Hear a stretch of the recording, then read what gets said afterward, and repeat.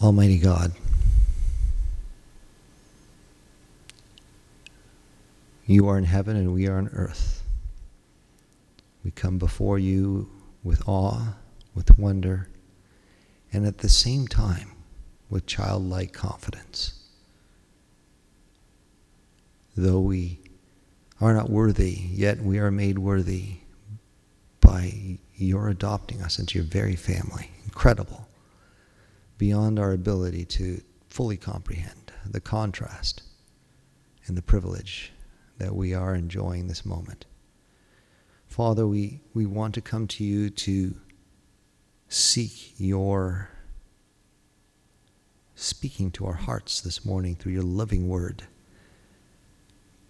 Father, your Spirit alone can enter into the locked doors of hearts, that can cut through the dullness that we may have layered on it with the distraction and confusion and weariness of this world,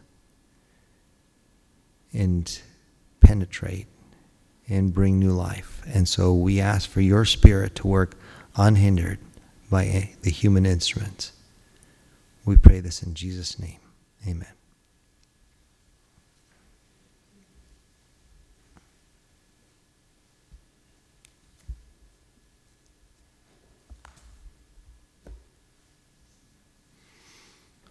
Feel led this morning to the second epistle of Peter, chapter 3. 2 Peter, chapter 3.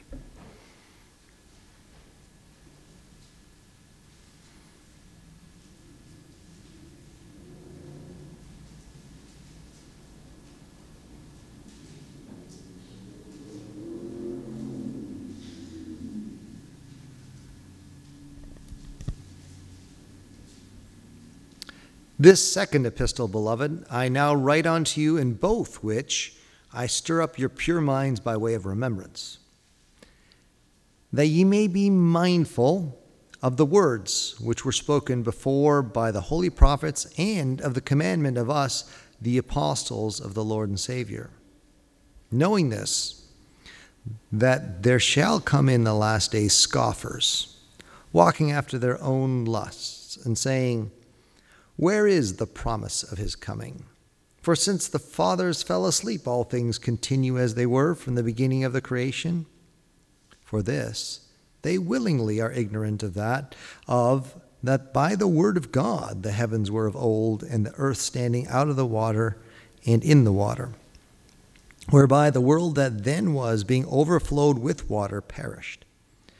But the heavens and the earth, which are now by the same word, are kept in store, reserved unto fire against the day of judgment and perdition of ungodly men. But, beloved, be not ignorant of this one thing, that one day is with the Lord as 1,000 years, and 1,000 years as one day.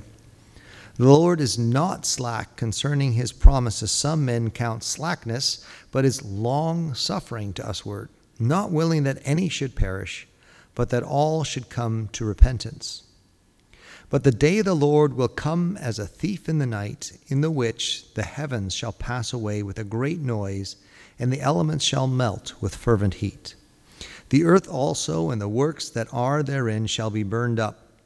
Seeing then that all these things shall be dissolved, what manner of persons ought ye to be in all holy conversation and godliness, looking for and hasting unto the coming of the day of God, wherein the heavens being on fire shall be dissolved, and the elements shall melt with fervent heat. Nevertheless, we, according to his promise, look for new heavens and a new earth, wherein dwelleth righteousness. Wherefore, beloved, seeing that ye look for such things, be diligent that ye be found of him in peace, without spot and blameless.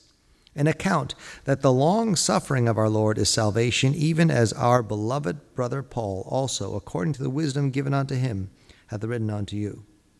And also in all his epistles, speaking in them of these things, in which are some things hard to understand, to be understood, which they that are unlearned and unstable wrest, as they do also the other scriptures, unto their own destruction. Ye therefore, beloved, seeing ye know these things before, beware, lest ye also be led away with the error of the wicked, fall from your own steadfastness, but grow in grace and in the knowledge of our Lord and Savior Jesus Christ. To him be glory both now and forever. Amen. And the Lord bless the reading of his word. Let's kneel to pray.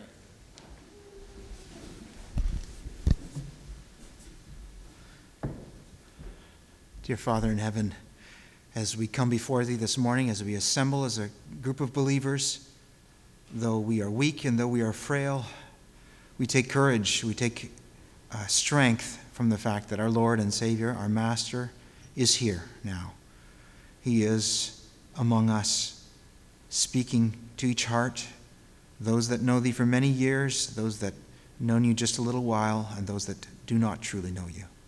Dear Father, we thank thee for this word we've read already this morning, this word inspired by the Holy Spirit, this word written by a dearly beloved brother, an apostle, someone who walked with Jesus Christ 2,000 years ago and now desires to stir up us, to remember what is coming, to remember the promises that have been given us, that God, that thou art not like a man, thou art slack. Everything is sure, everything is amen. It will be. Dear Father, stir us up by this fact, that thou art true, thou art faithful, thou art coming again. Dear Father, help us to examine clearly, not listening to the lies of the evil one, but listening to thy word. Help us to examine clearly our lives this morning as we lay ourselves before thee, as we open ourselves up to see what thou wouldst have to speak to us. Where are we falling into the trap of this world, of the lies of the evil one, the scoffers and the mockers? Where are we listening to that and being discouraged by it and deflated, dear Father, and being hindered from the urgent, important work of the kingdom? Dear Father, stir us up this morning. We are confident that this is thy desire and thy will, and thou canst accomplish this through thy Holy Spirit. We have but to submit to it, to be, as was already prayed, little children, listening and heeding. Dear Father, this morning hour, as thy word goes out in many different formats and forums, dear Father, all around this globe, we pray for its effectual working. We pray that it would not be hindered by the devices of men, by governments that would stand in the way of it, by cultures and lifestyles of ease that would scorn a Sunday morning gathering, a gathering of believers.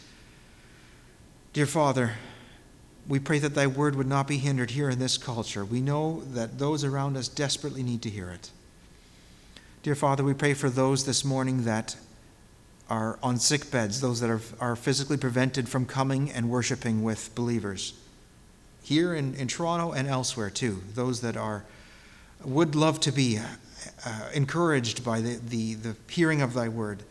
Dear Father, help them to comfort themselves and to strengthen themselves in thy Spirit, who is not bound, who can supply all the needs wherever we are, in whatever circumstance we are.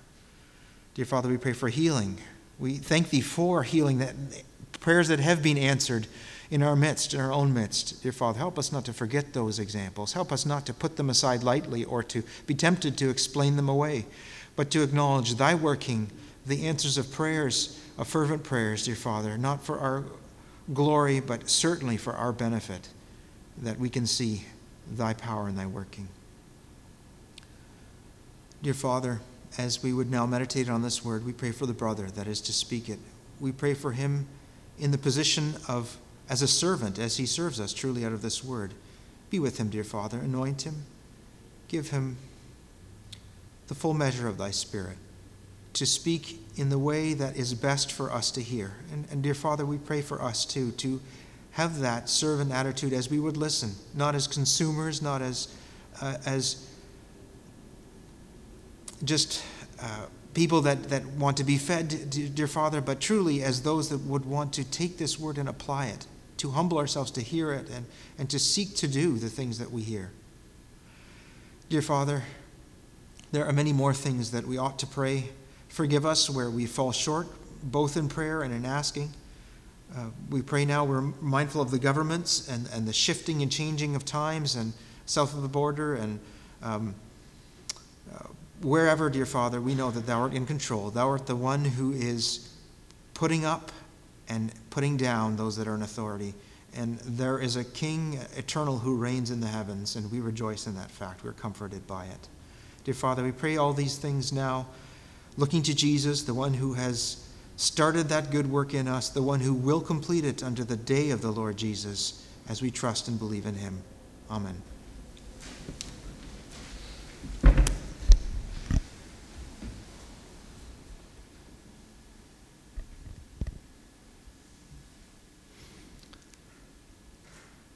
Dearly beloved brothers and sisters and friends, I know this passage is familiar. It is not the first time the Lord has led me to meditate upon it. And yet we are at a different time, a different place.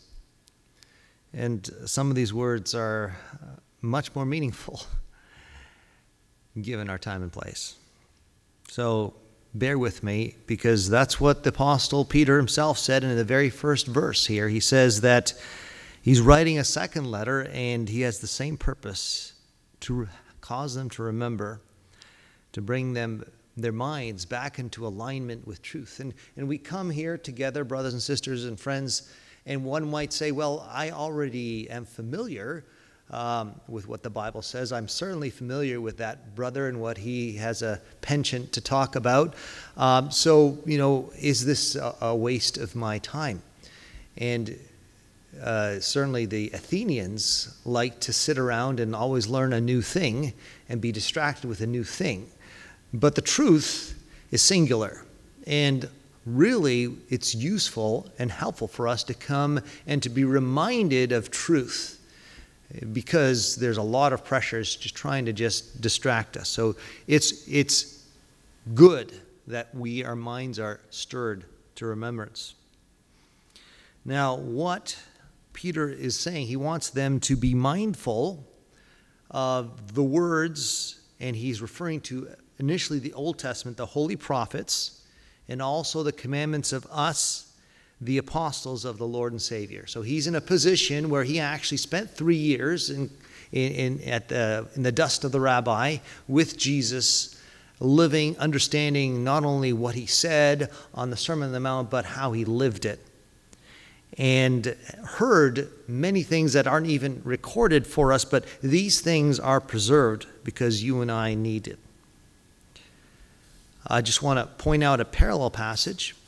This passage is very parallel with Jude, a single chapter epistle by Jude, who the brother of Jesus, who said in verse 17, "Beloved, remember ye the words which were spoken before of the apostles of our Lord Jesus, how they told you there should be mockers in the last time, who should walk after their own ungodly lusts." And that's exactly parallel with what we're reading here, that Jesus and his apostles, which are sent, that's literally what it means, to tell us that in the last days there will be scoffers walking after their own lusts. Scoffers, mockers, it's, I believe, the same Greek word. It's saying that people who arrogantly are derisive, make fun of those who hold a position. Their way of communication, it's not that they deal with reason and argument. They just say, you are so silly, you're not even worth my time to talk about. I laugh at you. Have you heard that style of argument? Have you heard that form of communication? Especially directed towards people who believe this book and the words of the truth that we're here to listen to this morning. Maybe this is another indication of what time we live in. And I know Brother Doug talks about when he was a an athlete, and there's just a certain style of getting you off. And you get a pitch that they just, that is not across the plate, but aimed nearly at you to just get you to feel threatened, to get you to rattle your nerves, to keep you from being prepared to actually hit the legal ball. And in some ways, that's what's going on with scoffing. It's an attempt to make you second guess, whether you have a leg to stand on, because you're being ridiculed. And therefore you question, why that's a kind of a panic button for all of us. None of us like to be ridiculed. None of us want to appear to be a fool. And so it kind of makes you step back, just like you do from that illegal pitch there, to say, hey, am I foolish to believe words in a book that is written thousands of years ago, and in the light of today's scientific age and all the new information that's been brought to light?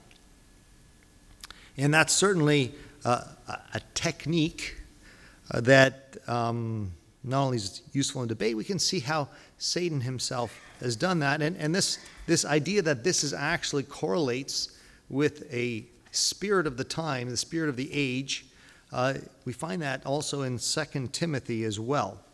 That in chapter 3 says that in the last days, right? Now this is now handed down through Paul, as well as through Peter, as well as through Jude, all right? Men will be lovers of their own selves, and listen to the description here: covetous, boasters, proud. That word could also be translated arrogant. Blasphemers, speaking ill of things that are sacred, and so on. Unthankful, unholy, despisers of those that are good, high-minded, etc., lovers of pleasure more than lovers of God.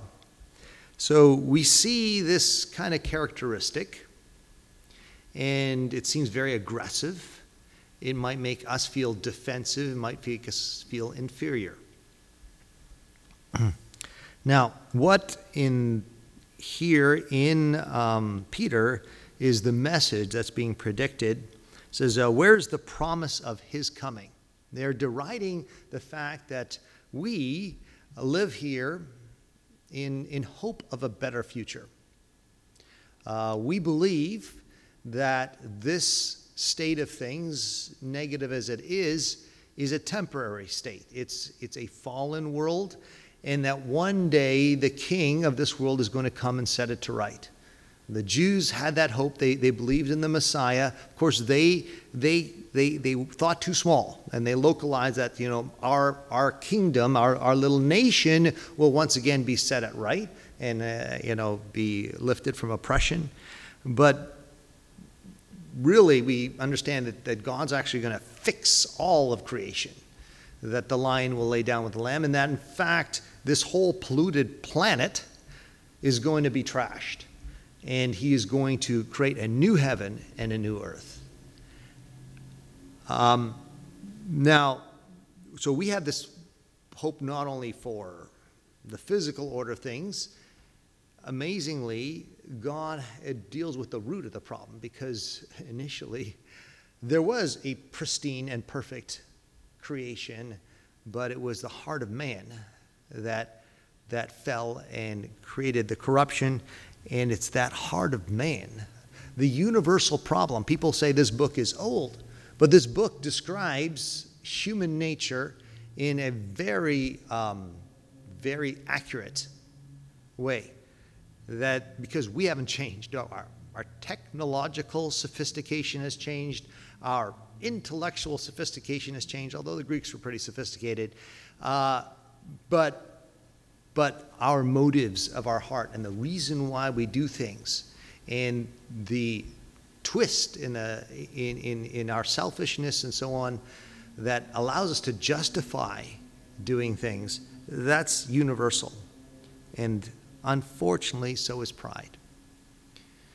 Pride is actually pre-exists even humanity, right? We see that That was the initial sin. That was the initial rebellion when Satan said, I will ascend. I will take the place of God. Somehow he was so arrogant in his thinking that he thought he was greater than his creator.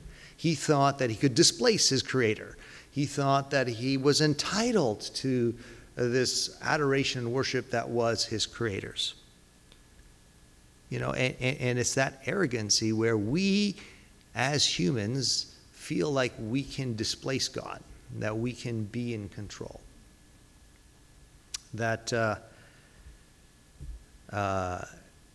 is the corruption in our hearts. We see here the attack is God's not coming. Things aren't going to get better. This is all there is. This is all there always was. Uniformitarianism, we've discussed that in the past, right? Even science itself shows that actually that's not true. And maybe, in the past we would say that socially things were fairly stable. We live in a pretty good secular society where people have pretty decent values. And if you keep your nose clean, you'll be, live a decent life, work hard, study, and all will be well.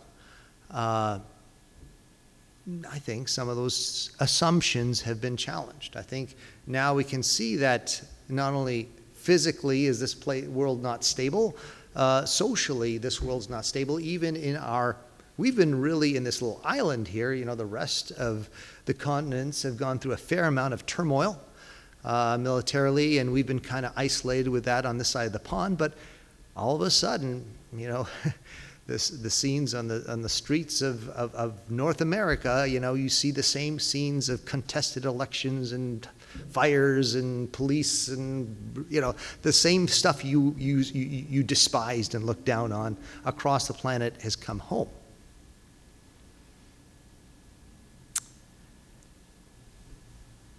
For this they willingly are ignorant of.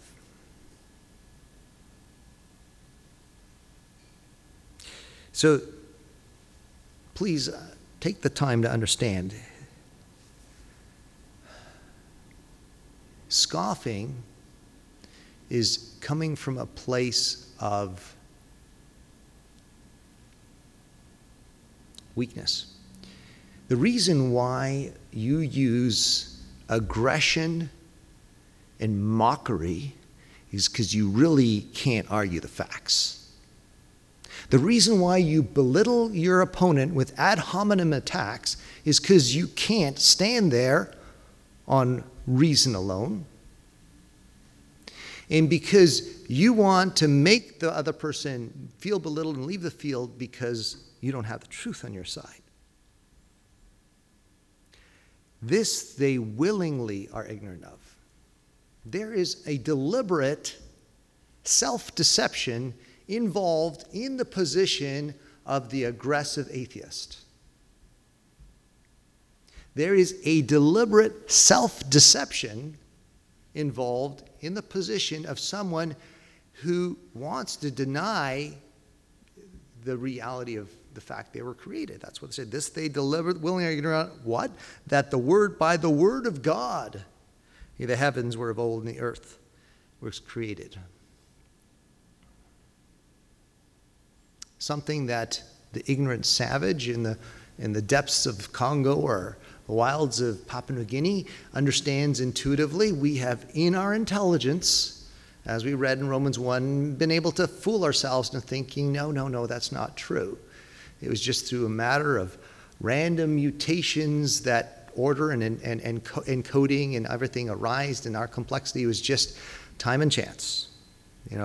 Talk about faith. But willingly ignorant, this position of weakness, it's almost a form of insecurity, that we want to believe certain things. And why do they want to believe it? They say it's because they want to walk after their own lusts. The same thing in Jude. It said, the reason why they do these things is because there's things they feel like doing they don't want to be restricted from, right? It says they're sensual, walk after their own ungodly lusts.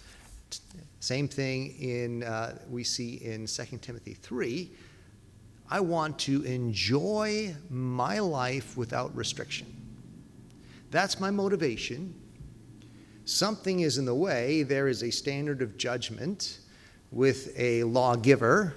So I don't want to be aware of that. I want to be willingly ignorant of that. So I will come up with an alternative narrative so that I can justify my own lifestyle and end up living from day to day.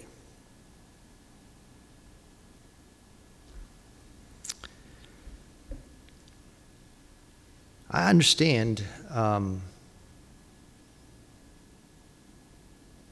insecurity that leads to pride. You see, pride, the weird thing with this arrogance and pride, you think that someone who's proud and arrogant and dismissive of other people, they must be very secure in their own position because they're certainly coming across that way.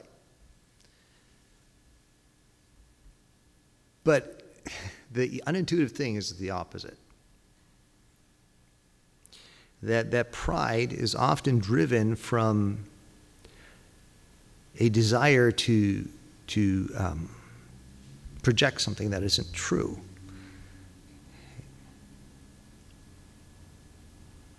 Just like this willing self-deception, we're trying to deceive the rest of the world along with us.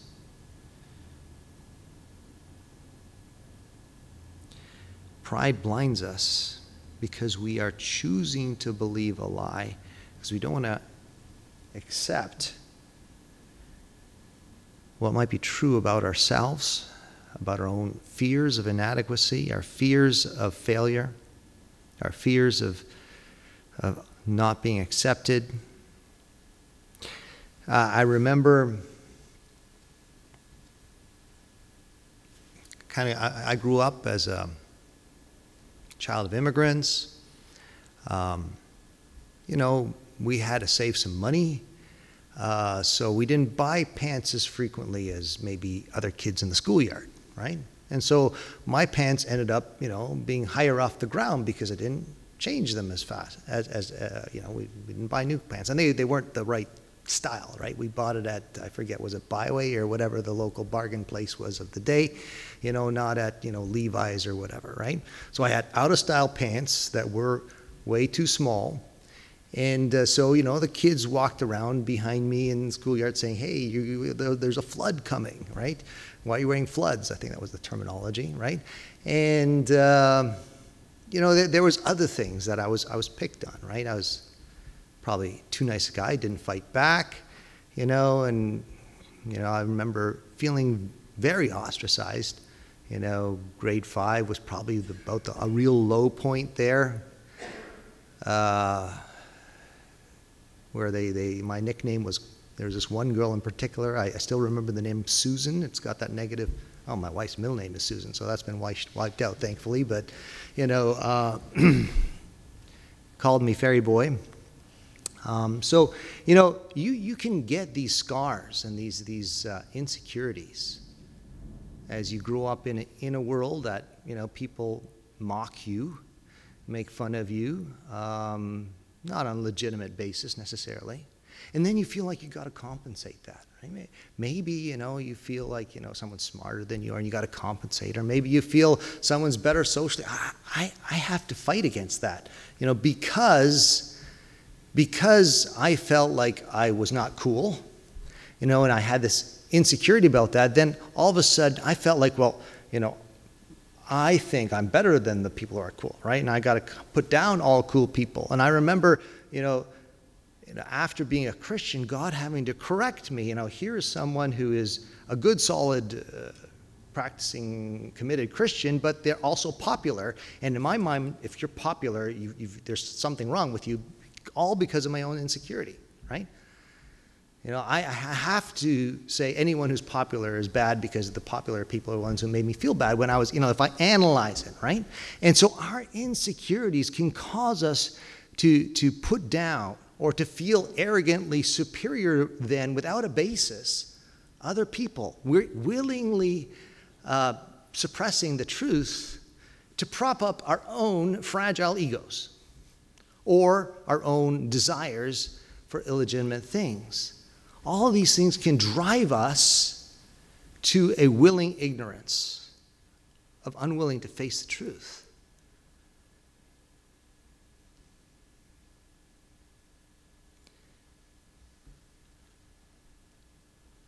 But, beloved, be not ignorant of this one thing, that one day is with the Lord as 1,000 years, and 1,000 years is one day.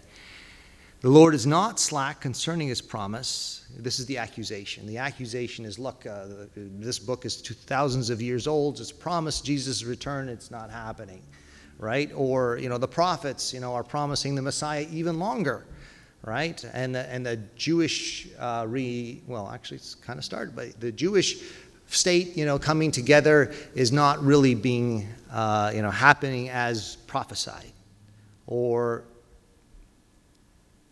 And so the accusation is God didn't do it yet, therefore his promises are suspect. And the defense here is you're not being ignorant. The reason why God hasn't, God's not slack, but is long-suffering to us. We're not willing that any should perish, but that all should come to repentance. So the reason why these prophecies of final judgment and final restoration of all things are not true yet is because God's giving you time. And while, we sit behind our pretend walls of arrogance, and I'm superior than other people, God is allowing the insult and the slap in his face and the rejection of his sacrifice because he wants to give you time to let down those walls of self-deception if you can before you start believing your own lies, and allow him and repent and recognize I was wrong. I did reject God. I did choose. I am guilty. And of course that's a terrifying thing, because what do you have to stand on at that point? What hope do you have when you admit that the emperor has no clothes, with respect to the fact that I have failed and I am inadequate and that these things are actually true, and I stand before you all without my persona that I've carefully crafted to try to gain your acceptance and your social, respect, and I honestly admit I am a failure and I have sinned. Then what do I have to stand on? But thankfully, Jesus has come and he has taken the disgrace, the dishonor, as he hung naked on a cross, bearing the weight of my sin and yours, of my inadequacy, of my failures and yours, so that you can stand clothed not with your own patchwork of lies and projections, but in the white raiment of his unstained righteousness. There's that picture in the Old Testament of the priest with the dirty robes who's exchanged as a picture that Jesus wants to exchange your rags for his clothing. And people want to there's talk even in theological searches, we want to unhitch the Old Testament. It's embarrassing. There's this vindictive God there of righteousness, and they accuse him of genocide and infanticide and all these things is because God declared justice on certain peoples at certain times, as if he's a God who we can recreate in the image of a Hitler, who wants to wipe out a certain people group because his irrational hatred based on bloodlines or something. And the same thing here about being long-suffering. That with the Canaanites, where God did command their destruction, he said, not now. He let his own people suffer under the whip of the Egyptians for 400 more years until they had gone beyond a point of redemption before he brought the judgment down to wipe them out. And then say, oh, but it's not fair. Okay, so it wasn't genocide. God isn't being arbitrary. He doesn't have some irrational hatred towards a particular ethnic group because he feels superior and he's got some kind of his own insecurity complex. God doesn't need any of that. But God actually is in a position of judge.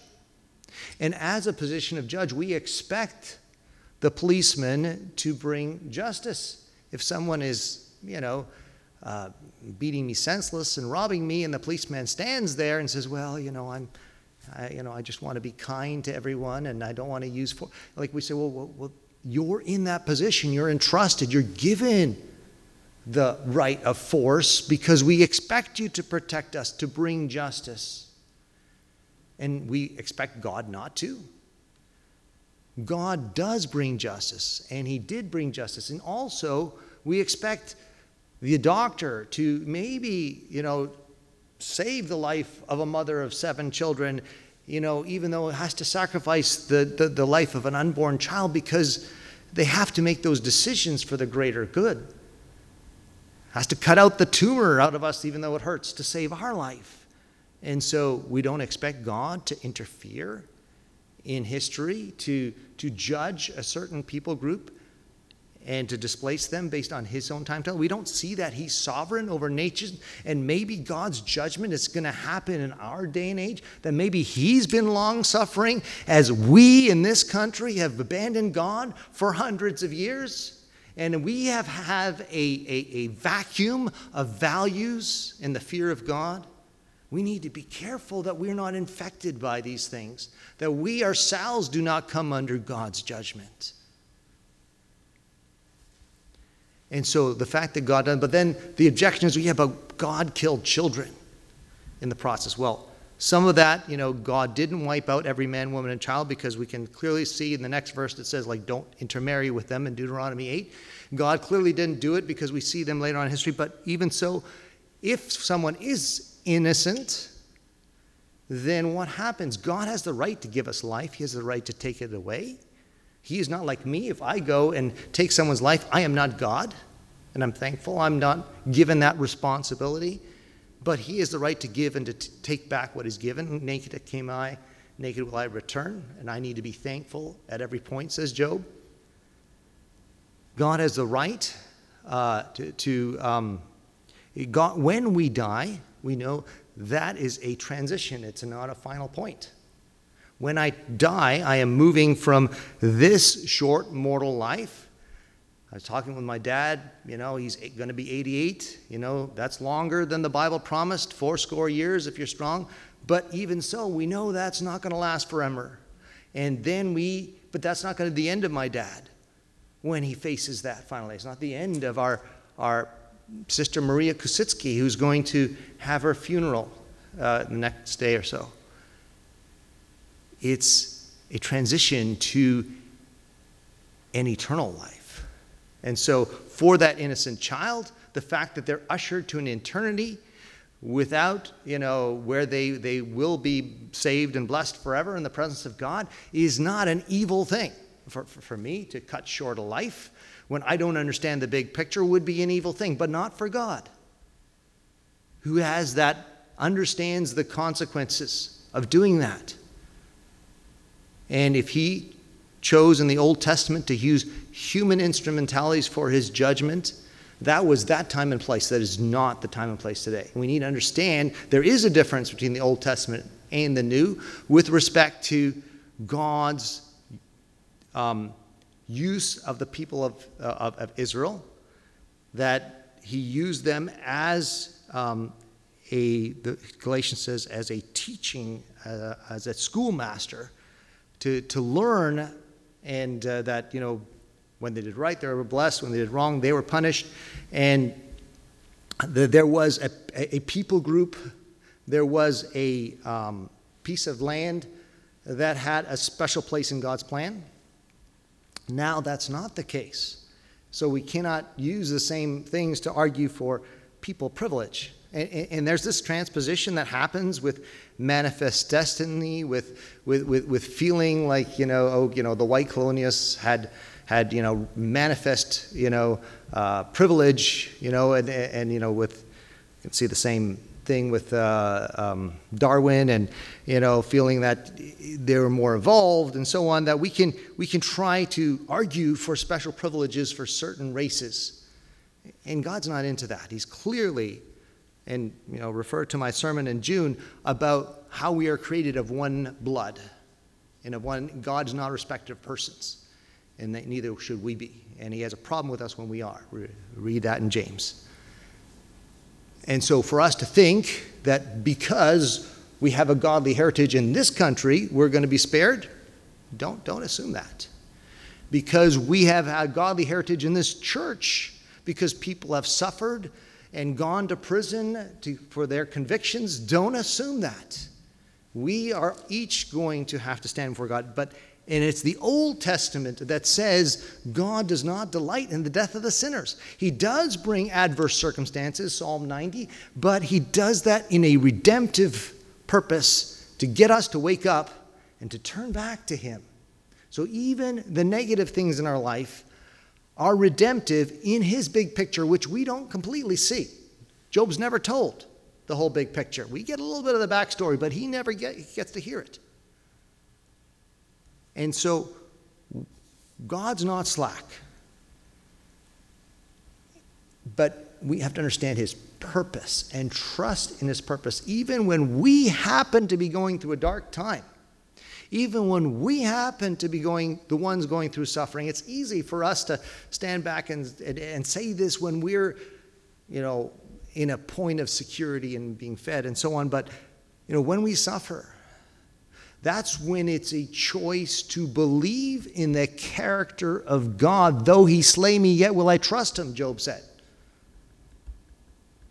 And His character and His motivation is that He wants all to come to repentance. He wants to redeem us. And even the negative things in our life, in the lives of others, we need to understand in the light of His purpose, that He's being patient even with the evil. That we may want to say, well, that person deserves justice now, and if I was God, I'd be calling fire down from heaven. Well, you do not know the heart of God, Jesus told James and John, the sons of thunder, because that's not the heart of God. The heart of God actually weeps even for that sinner who is perpetrating the injustice. He wants them to repent. So what is the heart of God? And what is our role when we see chaos and problems around us? Should we align with one faction or the other? Should we storm the counting centers with guns? Or should we try to effect social justice via force? Because we see the problems that are happening. Jude, in the parallel passage, he's saying,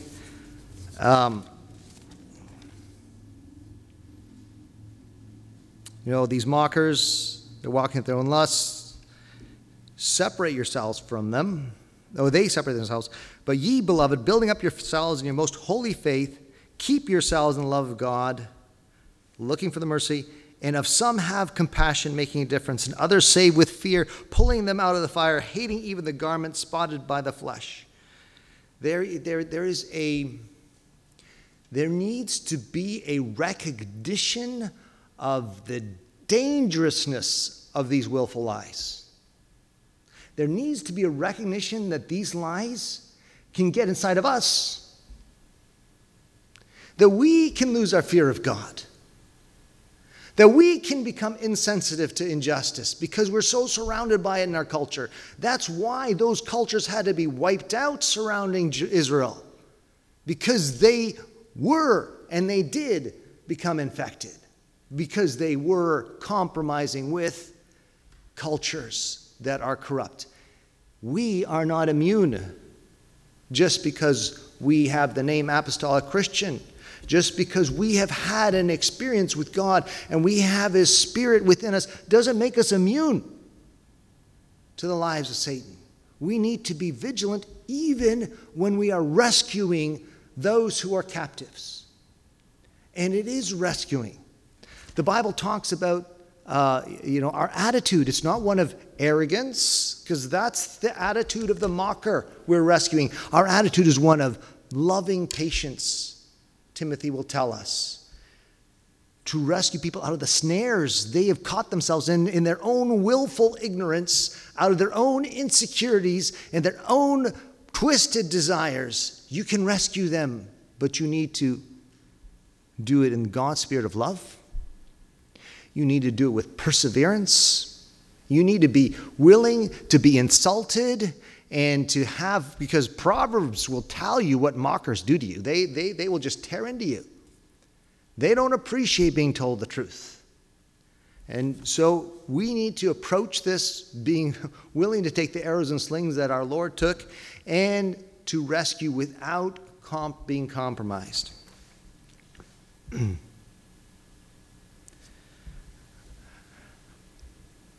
I remember, I'm thinking of Psalm 1 also talks about, don't sit in the seat of the scornful. I remember being with my peers,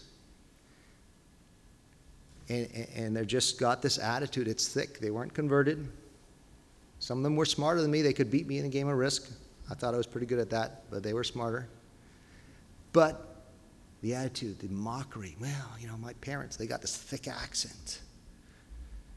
I don't respect them. They didn't say that, but their attitudes and their mockery and their imitation of those thick European accents, it said it plenty.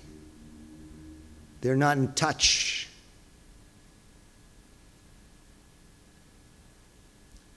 And now that mocking person has gone so far.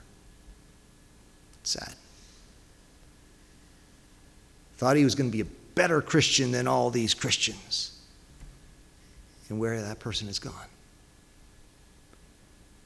And I've seen it in myself that when you are proud and arrogant and you think you're somebody, the Bible says you know nothing as you ought to know. He that thinketh he stand, take heed lest he fall. But if we are humble, if we are not arrogant towards even Satan's power, because I know my own insidious being infected by the public school of my day and the lies I've had to undo in my own mind. And I pity the children who are having to face the stronger cultural lies this day. We need to rescue our own children. And we need to do it with humility and reliance on God's grace and God's power and a fear of God. Here we read finally, we got to keep the big picture in mind. The day of the Lord is going to come. Even though it's not here yet, it's God's grace. This word's going to burn. All these things will be dissolved. If that's the case, what kind of decisions should I be making? What am I investing in? Am I really living like a pilgrim? That I'm just a passing through like I sing? Or am I building my own empire here? Say, this is all going to be dissolved. Therefore, it matters that I keep myself pure. It matters that I keep the fear of God. It matters that I recognize who's really in control. That I don't get swept into the intimidation of either knowledge or money or power or all these corrupting things that people rely on and we can see is destroying our culture and the people of this day. We want to keep ourselves distinct from that. If God blesses you with money, be careful. If God blesses you with brains, be careful. If God blesses you with all these things that are seen to be privileged, stay humble. Stay in tune with the Holy Spirit. Keep your garments pure. Don't allow... I remember because, maybe my parents' generation didn't go past grade 8. They didn't learn how to lie in school. They didn't learn how to take up a position you don't believe in it and effectively argue for something that you know isn't true.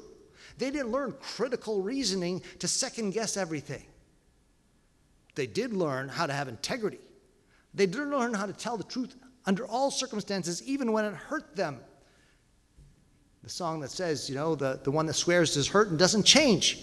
They did learn not to justify their own lusts.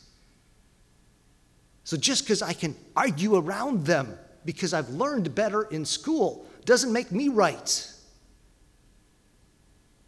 I need to respect and honor integrity as opposed to eloquence, style, and a surface.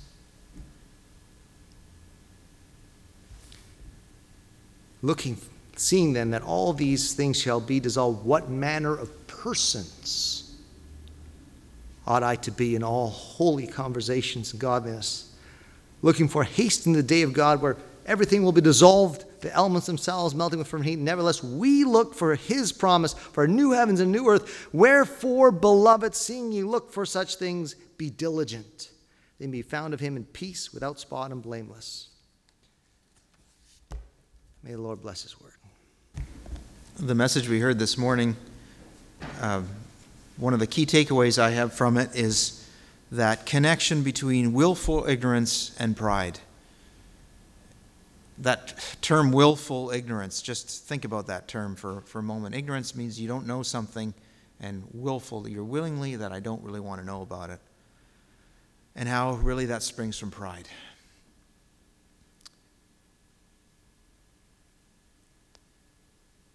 If you are the arbiter of truth, you are the one that is filtering and deciding what your version of truth is based on what effect it has on you and your own definition, your own sense of who you are and all of your ideas, that's really a position of pride. And you will never be truly knowledgeable, truly knowing the truth of what God says about you and then the wonderful plan of salvation and all the glorious things that are in the gospel. I was reminded of that passage in 2 Thessalonians chapter 2, where this picture is given of ignorance and of willful ignorance. Verse 10, and talks about the end of times and Satan being a great deceiver with all deceivableness of unrighteousness in them that perish, because they received not the love of the truth, that they might be saved. Those two things, a love of the truth or a love of yourself. And really, I think it comes down to that. Whether you love yourself, whether you think that you are the center of things, or whether you realize how much you need a Savior, how much you need something outside of yourself, which will determine then whether you gain that knowledge of the truth or whether you remain in willful ignorance, whether you, in the end, are even deceived to the point of God giving you over to deception and a horrible end, or whether you will have this miracle of grace and power, the first song we sang about in the service this morning, true simplicity of spirit. That will reveal to you all the truth that you need to know, that establishes you, that assures you, that assures you that you're loved and that you have a purpose, or whether you will be deceived, willingly deceived by the lies of the enemy. I hope that truth, which I've not summarized very well, but that truth would make itself clear to you this morning, that you'd be able to see how much humility versus pride is at the core of that understanding of the truth or rejecting it and being confirmed in your ignorance. May God grant us that spirit of simplicity, that spirit of humility to embrace the truth joyfully. And with that, we would conclude this morning's service.